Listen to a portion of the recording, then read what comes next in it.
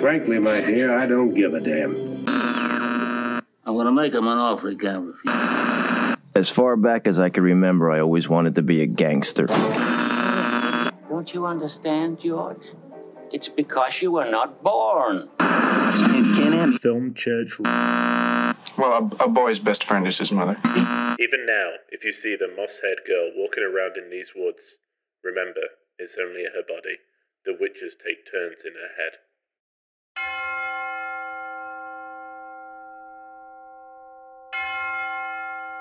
Hello, and welcome to Film Church Radio's Darnish Horror Month.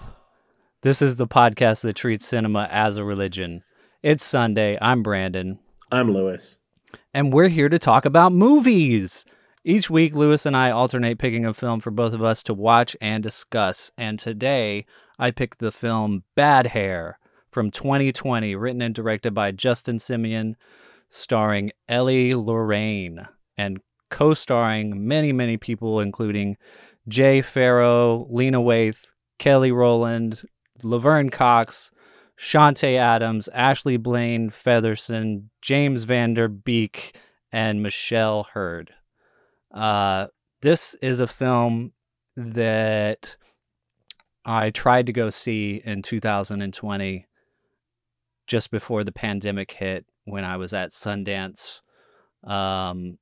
It was, so I went with my classmates, a select group of people that got to go to Sundance and volunteer and see films.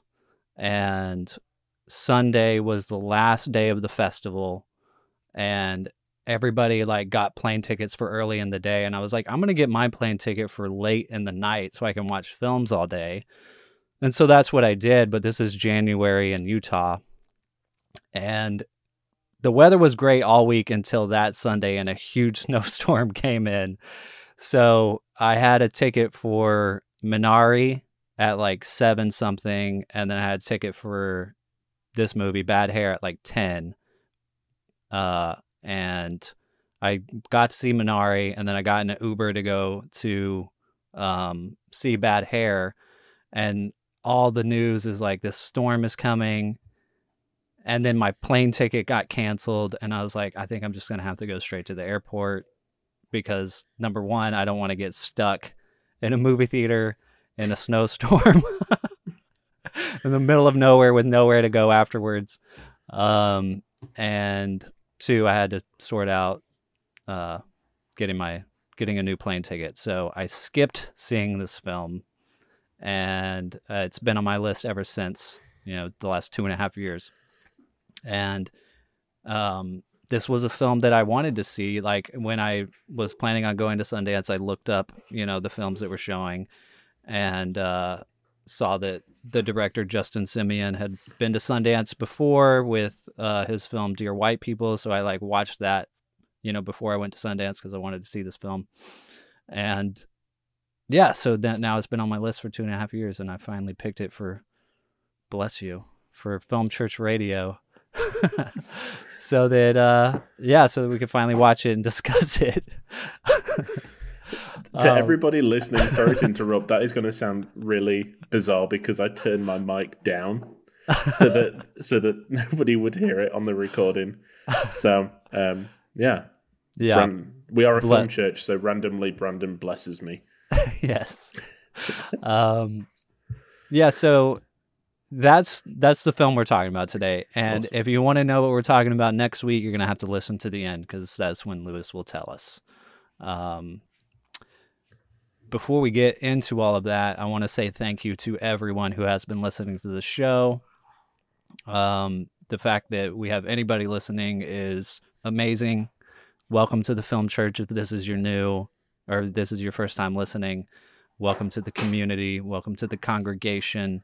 You can find us on all social media platforms at Film Church Radio, and also check out our YouTube channel at Film Church Radio, where we have some extra content, and we also do a guest once every month, and we do a video podcast for that, and that's on our YouTube channel. So go there, and please subscribe to our YouTube channel so we can get, more recognition, possibly income at some point, tithing. Yeah. Yeah, so thank you everyone for being here. On with the show.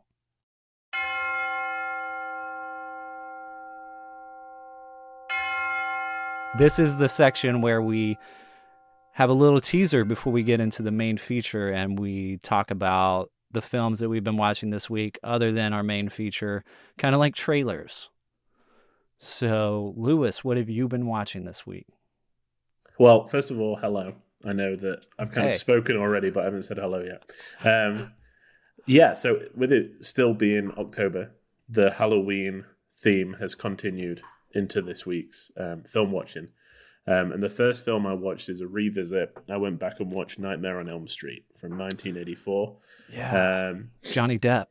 Yeah. The first role ever, especially with everything that's going on. It's pretty bizarre to see him. Yeah. For people that have never seen it, tells the story of Freddy Krueger, who decides to attack a bunch of high schoolers in their sleep. What a horrible thing to do. I know. Yeah, what a guy. I'd seen this before, and I can remember not being overly hot on it. It wasn't my favorite horror film by a long way. But something really just worked this time a lot differently. I think I just started to appreciate, taking it away from the sequels that came after in this whole franchise that was built around him. Just how brilliant and kind of, I don't know, just singular this idea was. Yeah. All these things had come before. We'd seen Halloween at this point, all these kind of horror films about maniacs with knives. And this was even when you're asleep, you're not going to be able to escape this guy. And I think it's easy now to be yeah, we've seen that now. That's part of culture, where when this came out, it was so different that I'm sure it must have been terrifying. Yeah. And I really don't. Wes Craven, right? It is, yeah. So who just continued to kind of elevate and change the genre as he went along, And I don't think it's aged. The special effects still look great. The death scenes are just incredibly well choreographed and filmed. And Tina's death, the first character that dies, spoiler alert, is so good. She gets dragged up the wall and then across the ceiling, and it's brilliant. Yeah. So I remember feeling kind of the same way the first time I watched it. I was like, but I think it might have the same effect on me that you're talking about when I go back and watch it again. I don't know if I was just in the mood for it with it being Halloween, and it just I just really enjoyed the hour and a half in that film, Yeah. I think that Johnny Depp's good. He's fine. Heather Langenkamp, who plays Nancy, the main character, I do not think she's very good in this film, unfortunately. And I know that she says that it's her best performance. Oh, but really? it just seems so wooden to me. I don't know. She has got a great scream, though. When she's screaming, it's okay, that's a proper horror, scream queen scream. Yeah. So, and it, compared to, we talked about Midsommar last week and how I said that it was a bit prolonged and kept drawing things out. This doesn't waste a second. The first scenes we get, Tina in her dream being chased by Freddy. Yeah. It's not even oh God, who it's just okay, he's there. Yeah. It's crazy. So I'd recommend everyone going back to check it out. And then I did something similar to you. Chelsea and I went back and watched The Mummy. Yes. From 1999. Yeah. It just holds such a special place in my heart, this film. Yeah. I can just remember watching it as a kid and the second one and just absolutely loving it. I liked Egyptian things when I was a kid, and this just worked. It was the perfect blend of humor, action, and Egypt for me at that right age, and it's just great. It was like Indiana Jones in Egypt. Yeah, exactly. And while I was watching it this time, I just got this full realization of we're never going to get films like this anymore. the family-friendly blockbuster that's, you know, you could tell it dominated the summer of 1999. Yeah. You know, and we're just never going to get that kind of stuff again. Just before The Phantom Menace, I guess. Was that Yeah. Christmas? Yeah. So, I mean, what a year. Just in Yeah, terms of, also like, The Matrix franchise. too, though, but I Yeah. guess The Matrix was not family friendly. No, yeah. Depends what kind of family you've got. Yeah. But I had a great time going back to revisit. I think we're going to try and watch the second one as well. That's normally where we cut it off when the main cast start, you know, breaking off. And You don't watch The Scorpion King? Yeah, I mean, I've seen it in the past. It's just, which has got the worst CGI Yeah. ever for like a big blockbuster film. Probably won't go back and see that, but that's okay. Dwayne's got enough money; he doesn't need mine. Yeah. So, and then I watched Cure, which was an interesting film. It's a film that's been on my list for a while, from 1997. A Japanese kind of horror thriller, I guess. And it's about a bunch of people in Japan that commit crimes for no apparent reason, and they cut like X's into people's like throats, and there's no real, and they all kind of admit to them, you know. But this one detective, like, he thinks there's something that connects them all, and it kind of goes down this weird rabbit hole of like inner like sacrifices and, you know, mental illness and all that kind of stuff. And it was really interesting. I don't think it worked for me on the level it should have done this time. Yeah. I came away from it and I was like, I know that was good, but I don't know why. Like, I can't pick out what I liked about it. And this happens sometimes, you know, where you watch a film and you know that there's something there that you just didn't quite get. Yeah. So I gave it 3 out of 5. I do want to go back and revisit it. I think that there's definitely something in there that, you know, I've been thinking about a lot, but I can't put my finger on what it is. And maybe that's what it is. Maybe it's, you know, it's not definable. But there was some really interesting camera movements in it, which I really liked, where, you know, we're in a room for a prolonged period of time and it would zoom in on someone and then slowly zoom out, and people would change and sit in different seats, and like they would move around the room, and then it would zoom in on someone else. And it was very well choreographed. Yeah. So that was really interesting. Some of the set pieces were great. But yeah, like I said, something didn't quite work, which is a shame. And then next I watched 1984, which was made in 1984. I'd recently read the book this year. And this has What was the book called? 1984. I'm just going to say it a lot. And the spine number, because it's Criterion, the spine number is 984, which I like a lot. Yeah, that's awesome. But yeah, so I watched that, directed by Michael Radford, and it's, I think I enjoyed it. I think when I was watching it, I had the impression that if I hadn't have seen, or if I hadn't read the book, I would have no idea what is going on. Yeah. You know, it doesn't, and the problem is with the book, so much of it is about inner thoughts and like building this world that we're not comfortable with, you know, that it's hard to put that across into film. It's hard to, you know, they use kind of like monologues and like voiceover and stuff to try and get it across. But so much of it is thoughts. So it's hard to put that onto film. I wasn't, you know, amazed by it. It was fine. If you like the book, I'm sure that you'll get something out of it. Has there ever been a remake? There's been a few, I think. I kind of went to log it and I saw that there's been so many, you know, 1984s, I think, like BBC dramas and stuff like that. Yeah. Have made it into like long form TV series, but there's been a few, I believe. Yeah. So there's a few out there. And then lastly, I watched WALL-E, or Wall-E.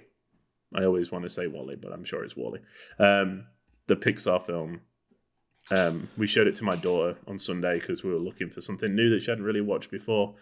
And we haven't watched it for a long time, and it is so good. It's just, You know, Yeah. especially because I'm getting to that point now where I want to start introducing it to silent comedy. I feel like this is such a good starting point because Yeah. the majority of it is silent, and they kind of, you know, they do say singular words to each other sometimes, but it's mostly like facial expressions and movements and stuff like that. Yeah. So I thought that, you know, this might be a good transition into that. And it's so beautiful and well done and simple, you know. Yeah. It's Did great. it work for her? She absolutely loved it. Yeah. She absolutely loved it. Yeah. She's been, you know, she loves the fact, her favorite thing at the moment is to say that she's best friends with people. So the fact that like Wally and Eve were like holding hands and stuff, she loved it. She was like, they're best friends. They're best friends. So, That's cool. yeah, we'll be watching it a lot more, I think. So, Yeah. yeah. But that rounded out my week. We started very horrific and then ended with the beautiful Wally. So, Nice. what have you been watching, Brennan? So I have done like a little binge of rewatching Wes Anderson movies. It started with my sister-in-law was over, and we were like looking for something to watch. And of course, you know, we watched Bottle Rocket for one of our other episodes, and I had chosen Bottle Rocket because I had just seen Darjeeling Limited. So I was like, I had wanted my girlfriend to see it and my sister-in-law to see it. So I was like, let's watch the Darjeeling Limited. Like, it's been a couple of months since I had seen it, and I really enjoyed it. I wanted to rewatch it, and I knew that they would probably like it. So we watched that. They liked it a lot. Yeah. And I think I even bumped it up to 5 stars. I think I had it at like 4.5, maybe Wow. before. Yeah. So we watched that, and then immediately afterwards, like my brother-in-law had just gotten there, and we were like, let's watch another movie. I was like, y'all want to watch Bottle Rocket? So Yeah. we did like a double feature of those two movies, which interestingly, you probably haven't watched the Darjeeling Limited yet. No. You should watch it. It's got some interesting parallels with Bottle Rocket. I mean, it's about the 3 main characters are 3 males. Yeah. But they're all they all happen to be brothers in this one. Yeah, both are amazing movies. I mean, if you want to hear mine and Lewis's thoughts on Bottle Rocket, you can go the few episodes back. We had a whole episode about it. And then a few days later, we put on the Royal Tenenbaums, which I haven't watched in a while, but I think it was maybe my first Wes Anderson movie. Yeah. And it still holds up really well. I think my favorite so far of Wes Anderson's is the Darjeeling Limited. The Royal Tenenbaums, I feel like, has more notoriety. Like maybe it's like his most popular one. It seems like the one that people talk about the most.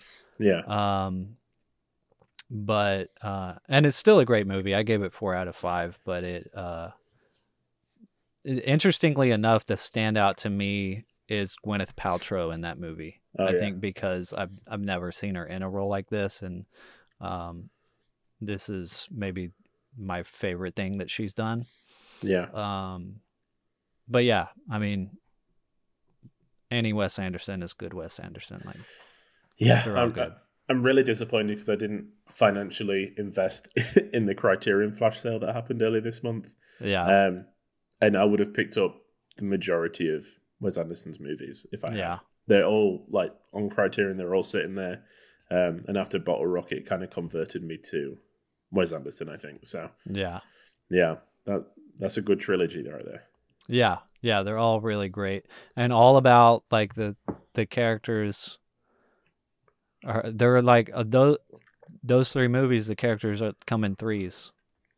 I mean, the Royal Tenenbaums has a little bit more, but I mean, there's like 3 kids, like the 3 children or whatever.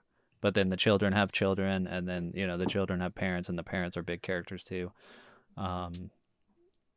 So it spreads out a little more, but it's interesting. Like you start to see kind of a pattern and a formula going on, and especially in his earlier movies, I feel like. Mm-hmm. I think in his later movies, they're much more spread out and more like little vignettes that all tie together. It seems like maybe. But yeah, I mean, I need to watch everything he's done. You know, every time I watch anything of his, I'm like, I need to study more of this. Yeah, he could have been a good one for us to do like a director series on. Yeah, for sure. Yeah, for sure. At some point, maybe. And then I watched. I was kind of looking for something scary to watch ish, and Old was on HBO from 2021, the M. Night Shyamalan movie. And I used to love M. Night Shyamalan. I mean, I think a lot of people did. I mean, a lot of people probably feel the same way I did. I think the first thing of his that I saw was Signs, and I love Signs. Yeah. Signs is terrifying. Yeah. And not only terrifying, but like the acting is amazing. Just like the filmmaking, the pacing. I know there's tons of people that also hate that movie and think it's trash, but like I love it. You know, I saw it when I was like in my teens and just thought it was brilliant. I remember like before I even saw Signs, my parents went to go see it in the theater. Yeah. And just them describing their theater experience. Like I can remember like at one point my mom had like a bucket of popcorn and like she jumped and like threw the whole thing in the air. And like that just kind of stuck with me. And then, you know, and then like the end scene with Mel Gibson, who obviously is like kind of a controversial person, but you know, good actor. At the end of the movie I think it's also because it's a movie about, I'm like not talking about Old at all. I'm talking about Signs, but, but like,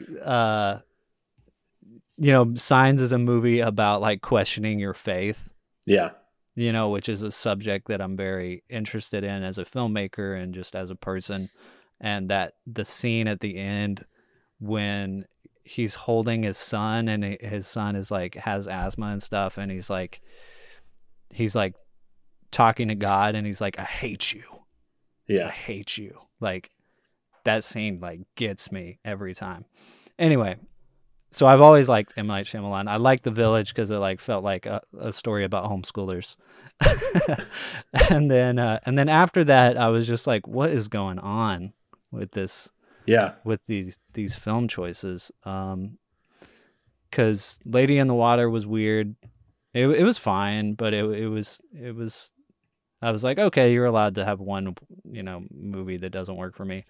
And then when The Happening was coming out, and like you know the trailers for it and everything, I was like, oh, this is gonna be good. It's like his first rated R movie, and I like went with my grandmother to see it. And it was just horrible. Yeah. It was a horrible like theater experience because like my grandmother didn't know who M. Night Shyamalan but I was like, you're going to enjoy the movie. He's a great filmmaker. Like it's going to be great. And but immediately, no, it was bad. It was so bad. Yeah. And then since then, I've just kind of felt like betrayed. Yeah. You know? So I think I've come back around to be like, you know, a filmmaker is allowed to be whatever he wants to be. Yeah. You know, it's like, so, but I'm still interested in him as a filmmaker, you know? So I watched Old and it's good, you know, it's not, you know, it's fine. Yeah. I mean, I gave it 2.5 out of 5. So when I say it's good, I'm like, it's, you know, it's fine. Yeah. You know? But it's more like, I feel like he's got these interesting ideas. Like maybe he should be doing Black Mirror or something like that, where he has like a short episodes or something. Cause like it feel like the concept of the movie Old just feels like it's just like an interesting concept, but it like when you stretch it out over 2 hours, it's like, all right, like I feel like it's always the same. I mean, I know that Split has got like the people that love it. I did not like it at all. Yeah. Not a fan, you know, and I think that it's always the same. You know, Sixth Sense worked really well, but I feel like everything else I've watched, like including, you know, The Village, has just been like it started off really well. The premise is good, but there's just no execution in there. Yeah. Which is a shame. Yeah. Yeah, I would agree with that. It feels like, I mean, I talked about The Happening, I think, last week because I was comparing it to The Fog. Yeah. For those listening that haven't listened to that episode, Lewis really liked The Fog, and I wasn't so hot on it, but you can go listen to us talk about that in the last episode. But it just feels like some of these movies are ideas, and they're not fully conceptualized and written out. It's like they got rushed to production, and it's just I don't know. I don't feel the passion that I've felt that he had when he made The Sixth Sense and Signs, and Unbreakable is also good if you haven't seen it. Yeah, I think I know I need to. I think that it's a shame because Sixth Sense was such a movement at the time. It was like a phenomenon, and you're never going to reach those heights again as a filmmaker. Yeah, it's going to be impossible. And I feel like every time he makes a film, people are like, we're going to go back to the to the best, and it never reaches it, and it's really sad. Yeah, but more because of the pressure that's put on by other people. Like you said, if you kind of go in and you just accept, hey, these are the films that he makes now. Yeah, then they're fine. Yeah, exactly. Yeah. So yeah, is what it is. Yeah. But I mean, the acting was really good. I mean, what's his name? The kid from, like, he's in Jumanji, the sequel to Jumanji, and he's in Hereditary. Yeah. That guy is a really good actor. Mm-hmm. I always like him and everything. And then, what's the Spanish actor? Gabriel something. Sorry, listeners. I'm butchering. I'm not worthy of this eldership right now. I mean, yeah, the acting was good in it. Like, everybody was good. It was just missing. I don't know. It, like I said, it was just a concept that was stretched out a little too long. Mm-hmm. But Gail Garcia Bernal is great, and Alex Wolff is the guy from Jumanji and Hereditary. Yeah, I always forget he was in Jumanji. Yeah, it's such a different character because he's so freaking good in Hereditary. I mean, he is terrifying. Yeah. But anyway, I also watched 3,000 Years of Longing. Nice. Which it was. I guess it was only in theaters for like a tiny little while. Yeah. Like, it seemed like I saw the poster and I was like, this looks amazing. And then I saw the trailer and I was like, wow, this really looks good. Directed by George Miller, the guy that did Mad Max. Mm-hmm. And it's got Tilda Swinton and Idris Elba in it. And we rented it, it's been like, I wanted to see it when it was in theaters, but it was only out for a little while, like I said. And I haven't heard anyone talk about it at all. And I really liked it. Like, it's not at all what I expected, but it was still really good. Like, good. I gave it 4 out of 5.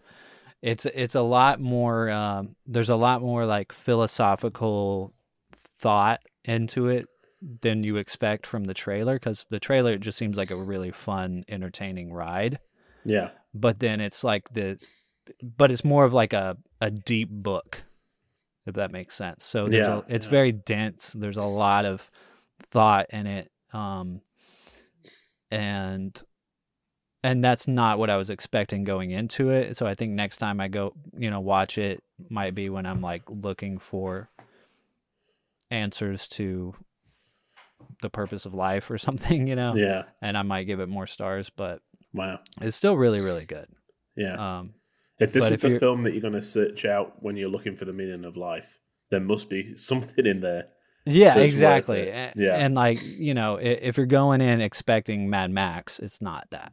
Yeah. So, and then the last thing we watched was Stardust from 2007, which my girlfriend has been trying to get me to watch for a while. And for good reason. I mean, it's really good. It's a fantasy adventure, and I think it probably didn't get as much hype around the time because in 2000, I mean, early and late 2000s and onwards of fantasy adventure has been the thing. So there's so many other fantasy adventures that I think this one kind of got lost in the stardust, if you will. Nice. But it's got so many great people in it, and it was a really good movie. I mean, Charlie Cox is in it. He's the main character, Daredevil himself. Claire Danes, Sienna Miller from Wander Darkly that we watched earlier this year for Film Church. Ian McKellen, and Henry Cavill. Wow. Before Superman. Superman. Peter O'Toole, Mark Strong, and Robert De Niro, of all people. Wow. Have you ever seen this movie? I haven't, no. I mean, it's instantly recognizable to me. Yeah. I mean, it's PG-13. It's a good, family-friendly. And Michelle Pfeiffer, of course, is also in it. It's a good family-friendly, as long as there's not little kids, I guess. Yeah. But it's not that violent. It's not like there's blood or gore, but, We should go by what my dad's standard was when we were kids. He told us that if children were in it, then we'd be fine because they wouldn't let children be in a film that is scary. So that's why I watched Dante's Peak way too young. And then when Grandma went into the lava, I think it scarred me for life. Oh, my God. Yeah, dude. Kids do effed up things in movies. Yeah, I mean, the Conjuring films, I mean, yeah. Can't imagine Hereditary. Shining. Yeah. We just watched the series Haunting of Hill House. Yeah. And the kids in that movie, say some crazy stuff.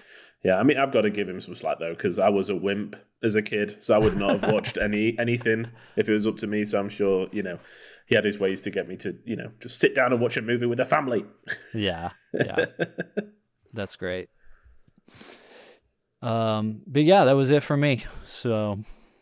No, while you were talking, I went and added probably 4 out of the films that you mentioned to my watch list. So, oh, nice. Yeah. I always like that. I always have my letterbox at the ready to add these films so that I remember for future reference. Sweet. Because you inspire me a lot. I mean, we watched The Mummy because you watched The Mummy. Oh, yeah. We watched X-Men because you watched Daredevil, So, yeah. Hell yeah. So next week I'll be repeating what you said about Darjeeling Limited, but... Glad I'm making an impact. Yeah. I mean, vice versa, too. There's lots of films that I wouldn't have been on my radar at all if it wasn't for you. Yeah. This is the dude. beauty of Film Church. Yeah. I hope we're doing the same for our listeners. Yeah, me too.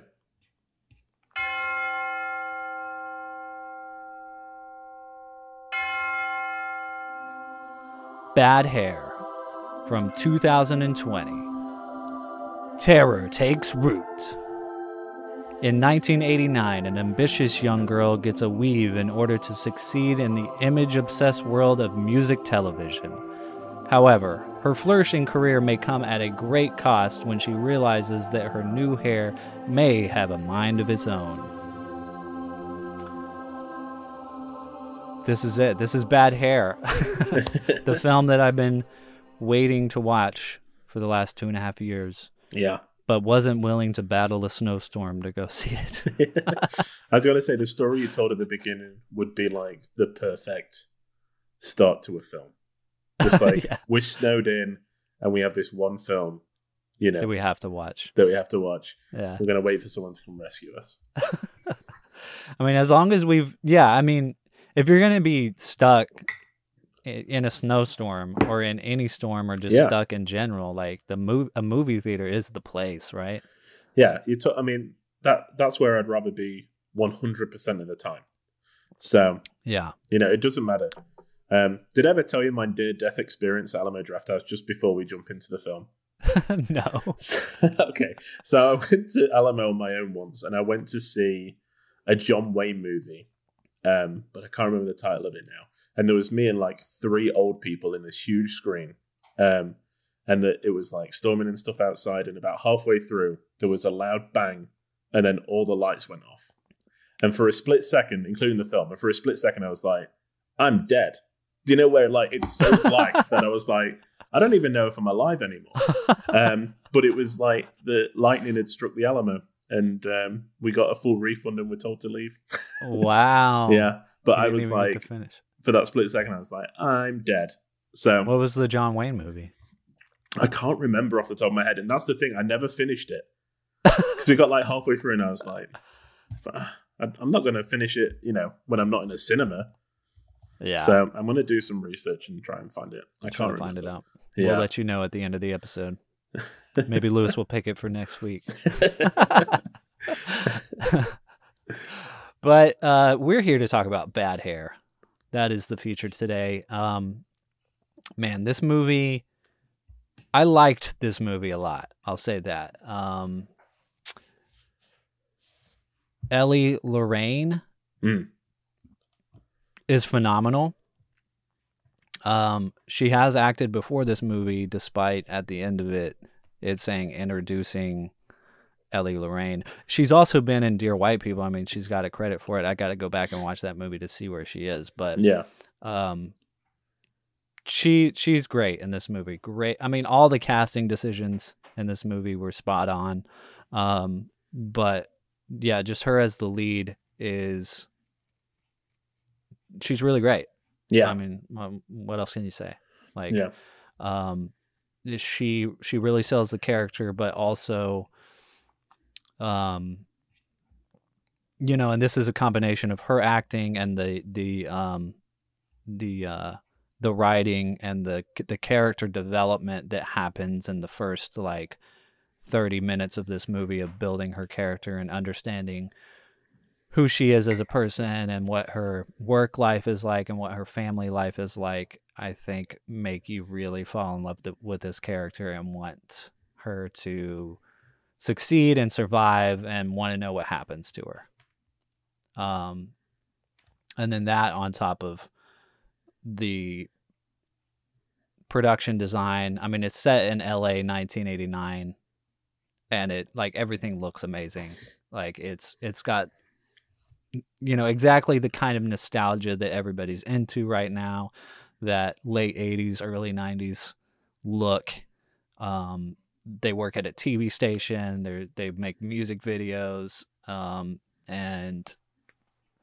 they have like music video shows. Basically, it's kind of like an MTV thing, yeah, just all of it. I just kind of ate it up. It was like this is great. This is awesome, and it got me thinking. Like for the first time going through it, like what defines a successful film these days? Because this is a movie. I know it's like 20. Like this film premiered at Sundance in 2020. Obviously, a lot of crazy stuff happened after that. It got sold to Hulu. It showed in theaters in late 2020 for maybe a week, and then went straight to Hulu. But it's a film like, I mean, like first of all, Lewis and I are two white guys, so like, it's coming from our perspective, and but like where. I don't know how I would have ever seen this film or found out about this film or anything if I hadn't have gone to Sundance and knew that it was there. Yeah. You know what I mean? It feels like such a gem of a movie that's like, it's there. It's right there. Anybody can go watch it. You can pay $5.99 or whatever and get a Hulu subscription and go watch the movie. But like, who's going to know it's there? Yeah. And like this film feels like a success to me, but I don't know, we're in such a strange time. Yeah. I know. Yeah, I think that it definitely is hindered by the fact that it's buried deep in the algorithm that is these streaming platforms. Even because we've been watching a lot of horror films, so when I go through, even the banner for what they call Huluween, which is like, the horror films on Hulu, is so small that you like miss it. It's not like on the main page, and I'm like, this is the perfect time to sell these films and push them out, because people are going to watch anything if it's horror related. I like to build them up and kind of give them a little bit more, I don't know, exposure, I guess. I don't think I was as hot on this film as you are. Yeah. After watching it, I'm not sure. I don't think all the elements worked for me super well. And I'm sure we'll get into like the bits that I liked and the bits that I didn't quite like. But yeah, I think what you were saying about the fact that we're obviously two white guys. But this is what's brilliant about cinema, because it shows us a perspective that we wouldn't normally be able to see. Mm-hmm. And I'm not standing here preaching, being like, hey, we get it, but it's kind of like, it's, not only, a black woman in like in an environment where it's kind of a bit cutthroat, but also like a different time period, and how important, the progression and kind of the look was at that point, So, I think not, it's hard not to, it's hard being in this position of talking about this film without actually having any perspective on it outside of the film. Yeah. But we're going to try. Yeah, we will try. I mean, the main thing that got me when the film started was it starts with the main character, but when she's young, when she's a child, and her cousin, I guess you find out later that it's her cousin, but I guess her family adopted her. So she lives with her uncle and her aunt and her cousin. Her cousin is trying to chemically straighten her hair, and it doesn't go well. And I know listeners can't see me, but you can go watch some of our YouTube videos and find out that I have very, very curly hair. Like, I have an afro. Mm-hmm. And at one point when I was a kid, I've always had like weird things with my hair, just because like I am a white guy and I have a fro, but like, just weird experiences of like my parents trying to like figure out what to do with my hair. My dad trying to like brush my hair out, and like I do have a tender head, and like I always hated when my dad would like do anything with my hair. Like one time I went to get my hair cut, and the guy got like halfway through cutting my hair, and he's like, I need to take a smoke break. He like went out for like 15 minutes to take a smoke break because he just like did not know what to do with my head. And then at one point when I was like a teenager, my sister tried to chemically straighten my hair, and she put this stuff in, and she went to beauty school and stuff. So like I went to her salon and stuff, and she did it there. But she like put this stuff in my hair, and like within seconds, like it was supposed to be in there for several minutes, like maybe 20 minutes. I don't even remember how long it was supposed to be in there, but within seconds I was like, this is burning the hell out of my head. I can't like wash it out right now. Like, so immediately, like when this movie starts, there's a scene like that, and it's like, played as like a horror movie moment. And I was like, yeah, that sucks. So immediately I was kind of like into the idea.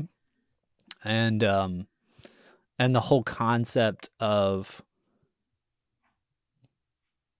what is allowed, like what looks are allowed in like the workplace and like in corporate America, what image means. Like I feel like I've always been one to say fuck you to all that shit. Like I'm not gonna wear a suit and tie, and I mean, I like the look of a suit and tie, but I lean towards not doing that just because it's like a standard.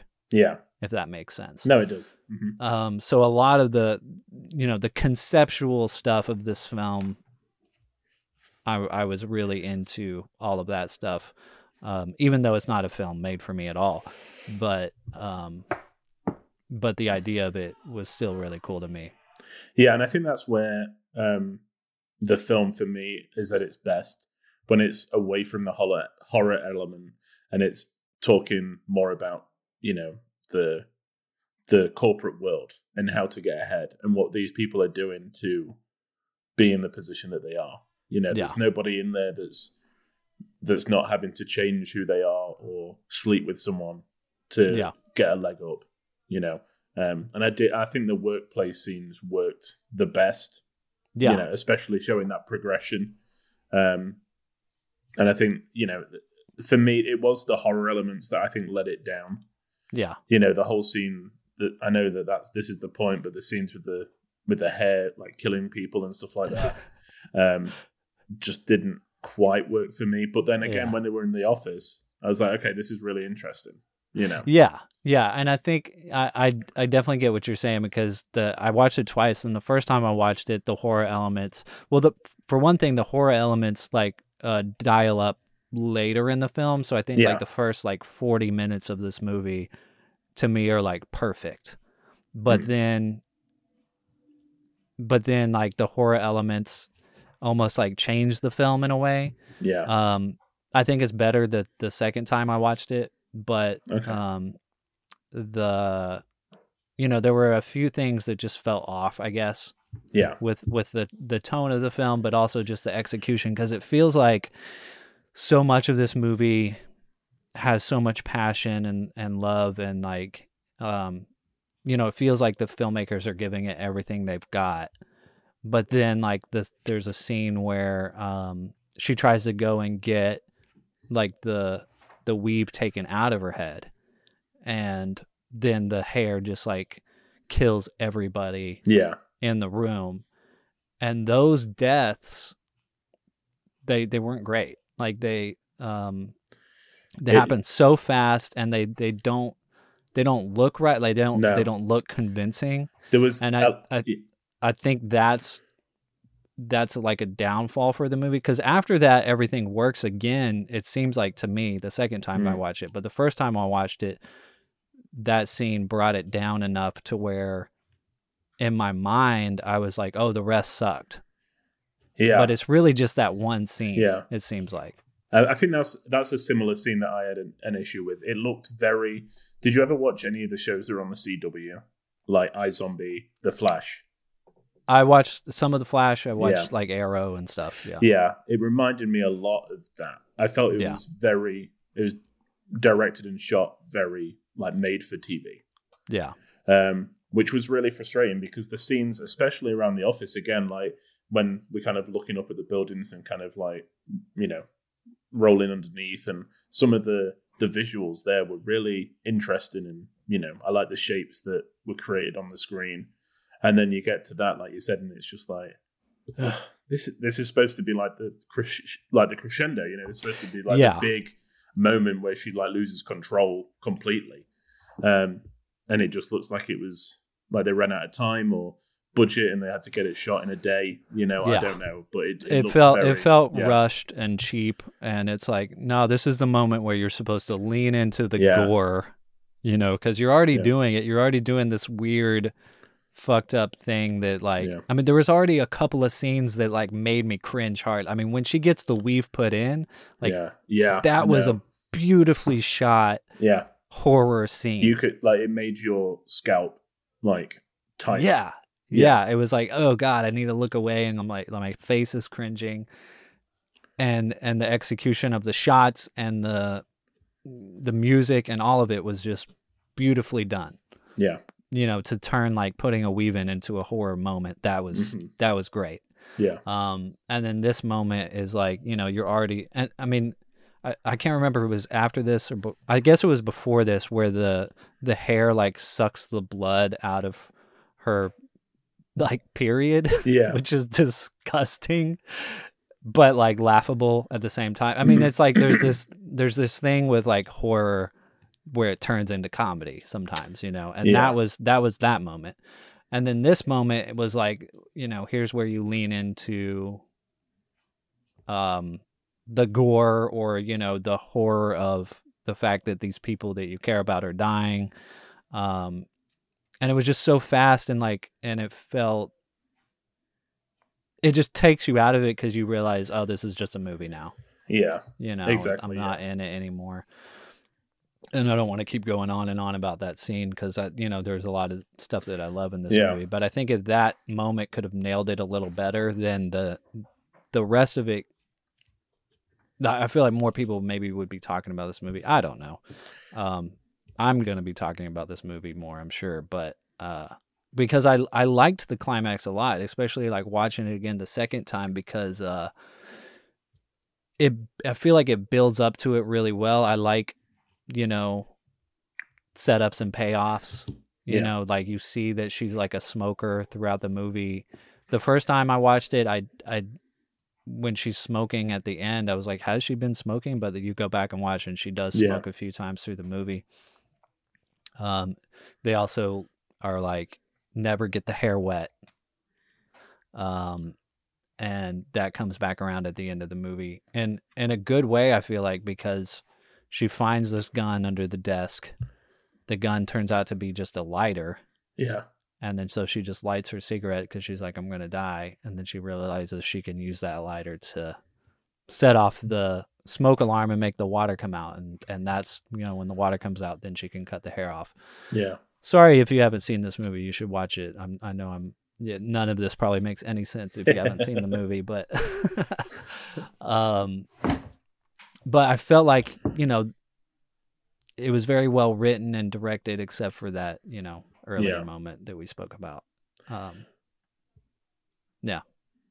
I definitely feel there was elements that were letting it down a little bit. And I think my theory, and it's not necessarily true, but my theory is that if something is touted as a horror comedy, it's because the horror element of it isn't strong enough.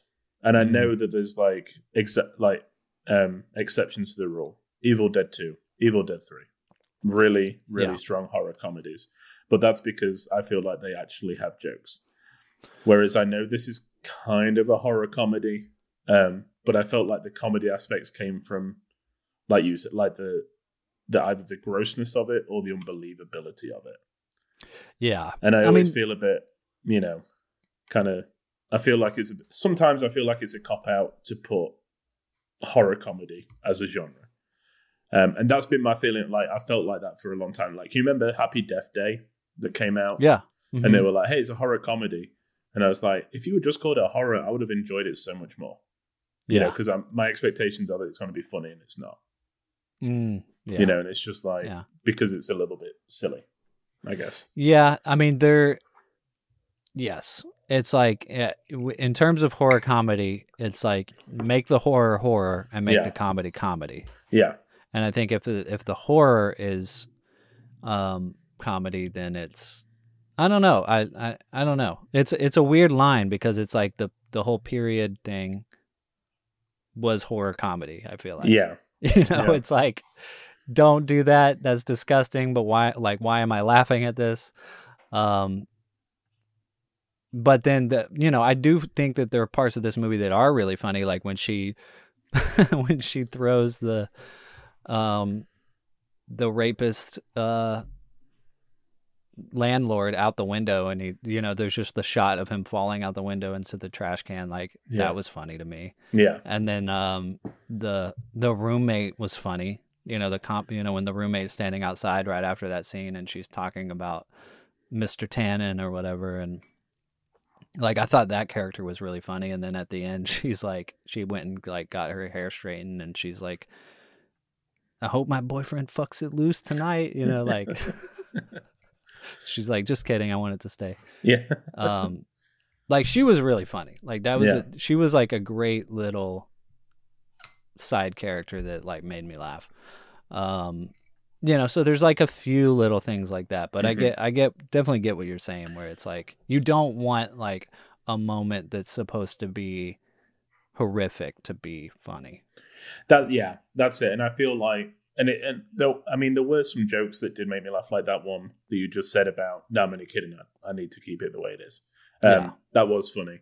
But it's kind of more, when you get to the horror elements and you can tell that the unbelievability of it is what is trying to get a laugh from, Yeah. I guess. But yeah. What about like towards the end when she goes back to the office and she finds Zora in there? Yeah. And she's like, there's like a dead person, and Zora is like, something bad has happened. And Anna is like, oh, I'm aware. Yeah. You know, was that like a comedy moment to you, or does that like take you out and be like, oh, you're not taking it serious enough? I guess it was funny. I don't think that I don't know. It takes a lot to make me kind of like laugh out loud at films. You know, I don't think that like any of it kind of made me laugh out loud, but I did think that the script was like, it had, you know, those one-liners that were really good.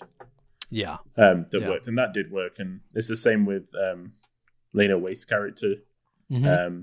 Like she's got some really good like lines in there as well. Yeah. But I just could not shake Denise from Master of None. Yeah. I feel like it's such a hard character to break away from, you know? Yeah.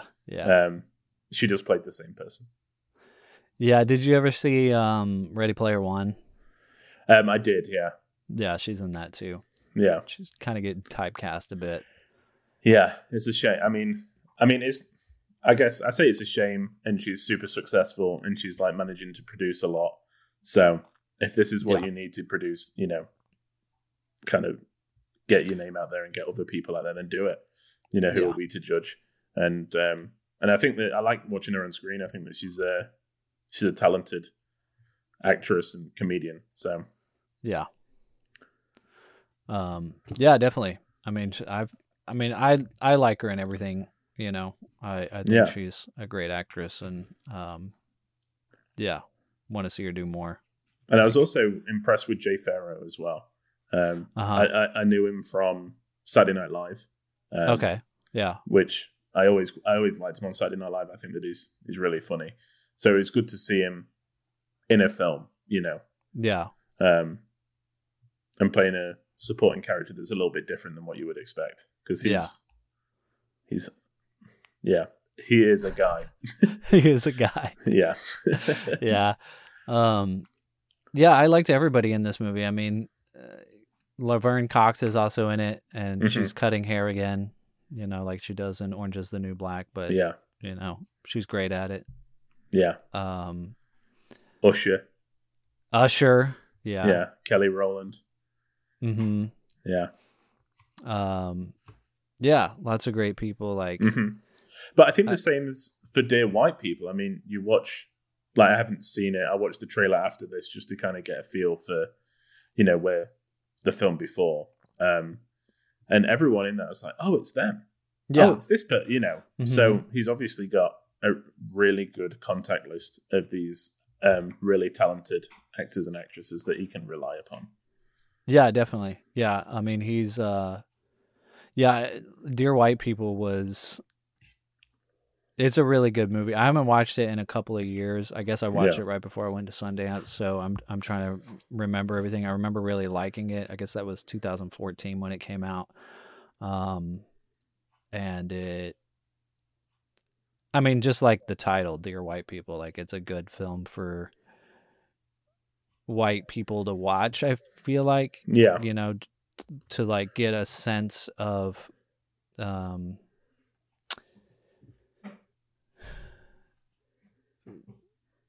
what you might be missing in the world, you know, or not paying attention to, I guess. Yeah. Yeah, it's a really good film. Yeah, it really made me want to go and watch it, which hopefully I will do this week. I think, you know, even though I didn't love this film, I think that like it made me want to go and watch other stuff that he's done just to see, you know, because I know that there's probably something there that I'm going to really like. Yeah. Yeah, for sure. I think I bought it on iTunes, and I have what is that? I have like the screen share pass thing. Yeah, the screen share. Yeah, I think I can maybe like give you a day pass or something like that. Cool. If you want to watch it, if it's listed, it's only if it's listed as like one of the things I can share. But Yeah, Justin Simeon, he's supposed to be, or I guess he already filmed it. They're in post-production on Haunted Mansion. He's doing a remake for Disney. So, yeah, I mean, and good also, for him. Like, get that Disney money. And he's producing, is it the Lando series? Oh, is he really? I think I saw it That's on a IMDb. good choice. Yeah. Because I was like, because that was the other thing. I was like, okay, Haunted Mansion is a really beloved ride. And I know there's like a lot of people that love that thing. So they're going to, I mean, I never know with Disney now, but they're going to, trust someone to make a good film. Yeah. So if they've chosen Justin Simeon, that, there must be something other than this film that I can like connect to. Yeah. Yeah. I mean, I guess that's going to be Childish Gambino, right? Yeah. Yeah. Starring I think in so. it? Mm-hmm. Yeah. Interesting. I forgot they were doing that. Me too. Until I saw it and I was like, is that Lando Calrissian? And it is. So, Yeah. yeah. Have you... Star Wars Lando. Is that Lando Calrissian? Or is it a different Lando? Are you faking me out? I feel so removed from the Disney Plus series at the moment. Yeah. That I just can't put it together. So, Yeah, it's like when they first came out, it was like, oh my God, this, now this. And now it's just like, yeah, stop, please. Yeah. Or just break. Put the brakes on. Yeah, yeah. But hey. Whatever. Yeah. You do. I'll watch it eventually. Yeah.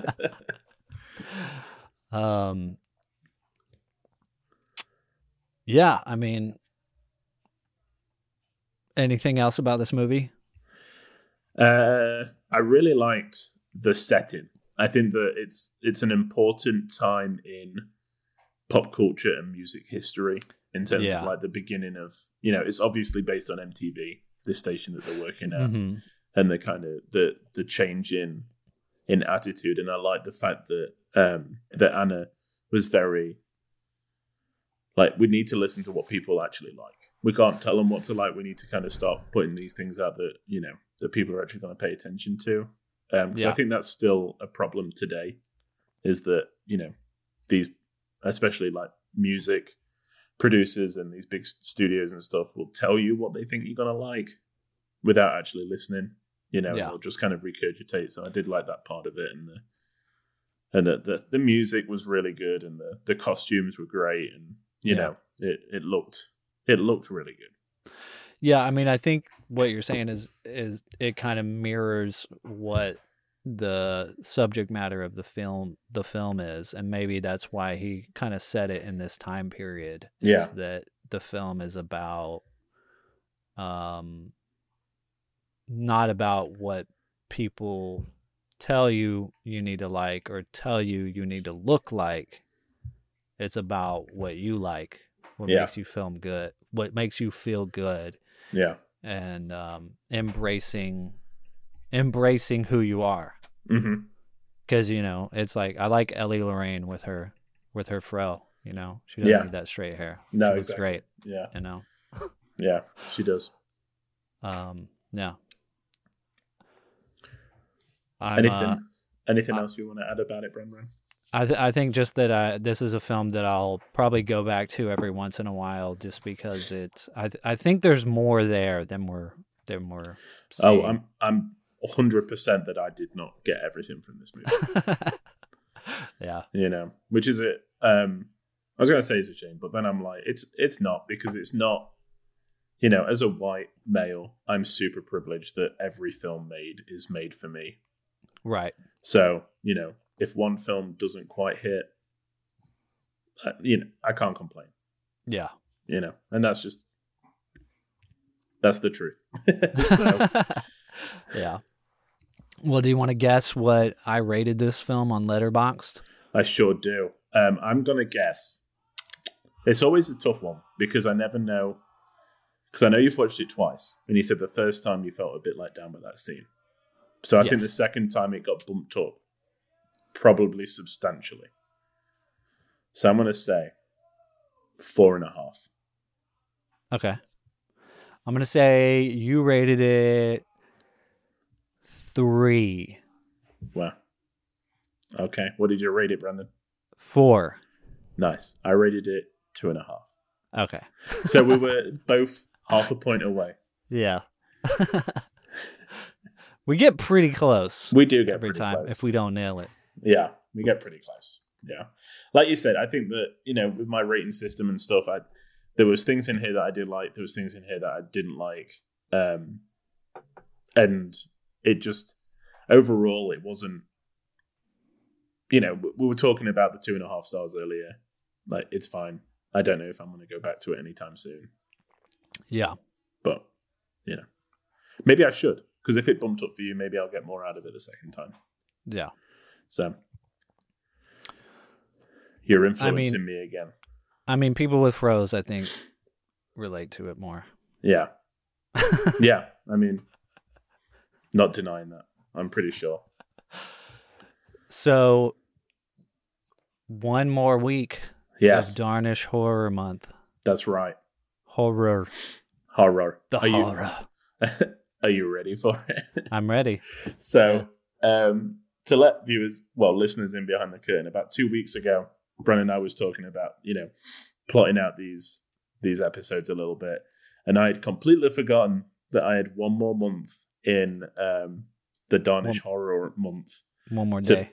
To pick a film. Yeah. One more. Yeah, that's it. One more month. Wow. I was already looking ahead to November. So this caught me off guard a little bit. And when we were talking, you were like, just pick something, even if it's a silent film. And I was like, challenge accepted. So the film that I've chosen for us to watch, and it's a film that's been on my watch list for a while, and it sounds very interesting, is Haxan from 1922. It's on HBO Max, so we don't have to pay for it, which is very nice. Yes. And it's a bit of a weird one. IMDb says that it is a fictionalized documentary showing the evolution of witchcraft from its pagan roots to its mixture with hysteria in Eastern Europe. Nice. So there's a lot of things in there that I'm sure we are going to unpack. A fictionalized documentary, which I don't hear that often. And I showed Chelsea a clip of it the other day, and she said, "Oh God, turn it off." So I'm very excited to watch it, because I feel like, we went to see Nosferatu, and the images in Nosferatu are so much spookier because of the tint and because of the fact that it's it looks more real because there's no special effects. Yeah, and the fact that all the people that made this movie are dead. Yeah, that too. Yeah. So this, I am sure, is probably going to give us nightmares. But hooray, it's the one that we're going to end the month with. So yeah, make me have nightmares for the rest of November so that I can be like, thank you, Film Church. Job done. And I found the film that the power went out of. It was They Were Expandable from 1945, directed by John Ford. Nice. And I still haven't logged it. It's on my watch list, but too late. I guess they weren't expandable, were they? No. Yeah. That's it. The lightning struck, and it was like, that's the end. So, and we were about an hour and 40 minutes in. So we're nearly at the end. But I was like, okay, great. Nice. Well, folks, I hope you join us next week for the last episode of Darnish Horror Month, Haxan 1922. Go check it out. Will this be based on an EC comic? We'll find out. In the meantime, you can go and find us on Twitter, Instagram, Facebook, YouTube at Film Church Radio. You can find Lewis and I individually on our Letterboxd accounts at Selman Scope and at Walker Lewis 3007, where you can keep up with what we've been watching, what we've been rating things, what's on our watch list, and give us suggestions on what we should watch in the future. You can find all of our back episodes streaming on all good podcast platforms. Please leave us a rating and review. And we'll see you next week. Sounds good. The only thing I've got left to say to you, Brandon, is what were you doing upstairs? I thought motherfuckers were going up there to celebrate. So shit, I went too. Shit, I was trying to blend in with these zombie bitches. Keep them at bay. That was terrible. I can't do Lena Waithe justice. She's Yeah, one of a kind. She is. All right, y'all. We'll see you next week. Say a prayer before you go watch this next movie, Haxton, and we'll see you on Sunday. We will. Amen. Oh man, I really thought that you were like thinking of the date that Sunday was going to be. And I was like, I have no idea. No, it's always Sunday, so Yeah, on Film Church. that's it. Amen. Amen. Billable.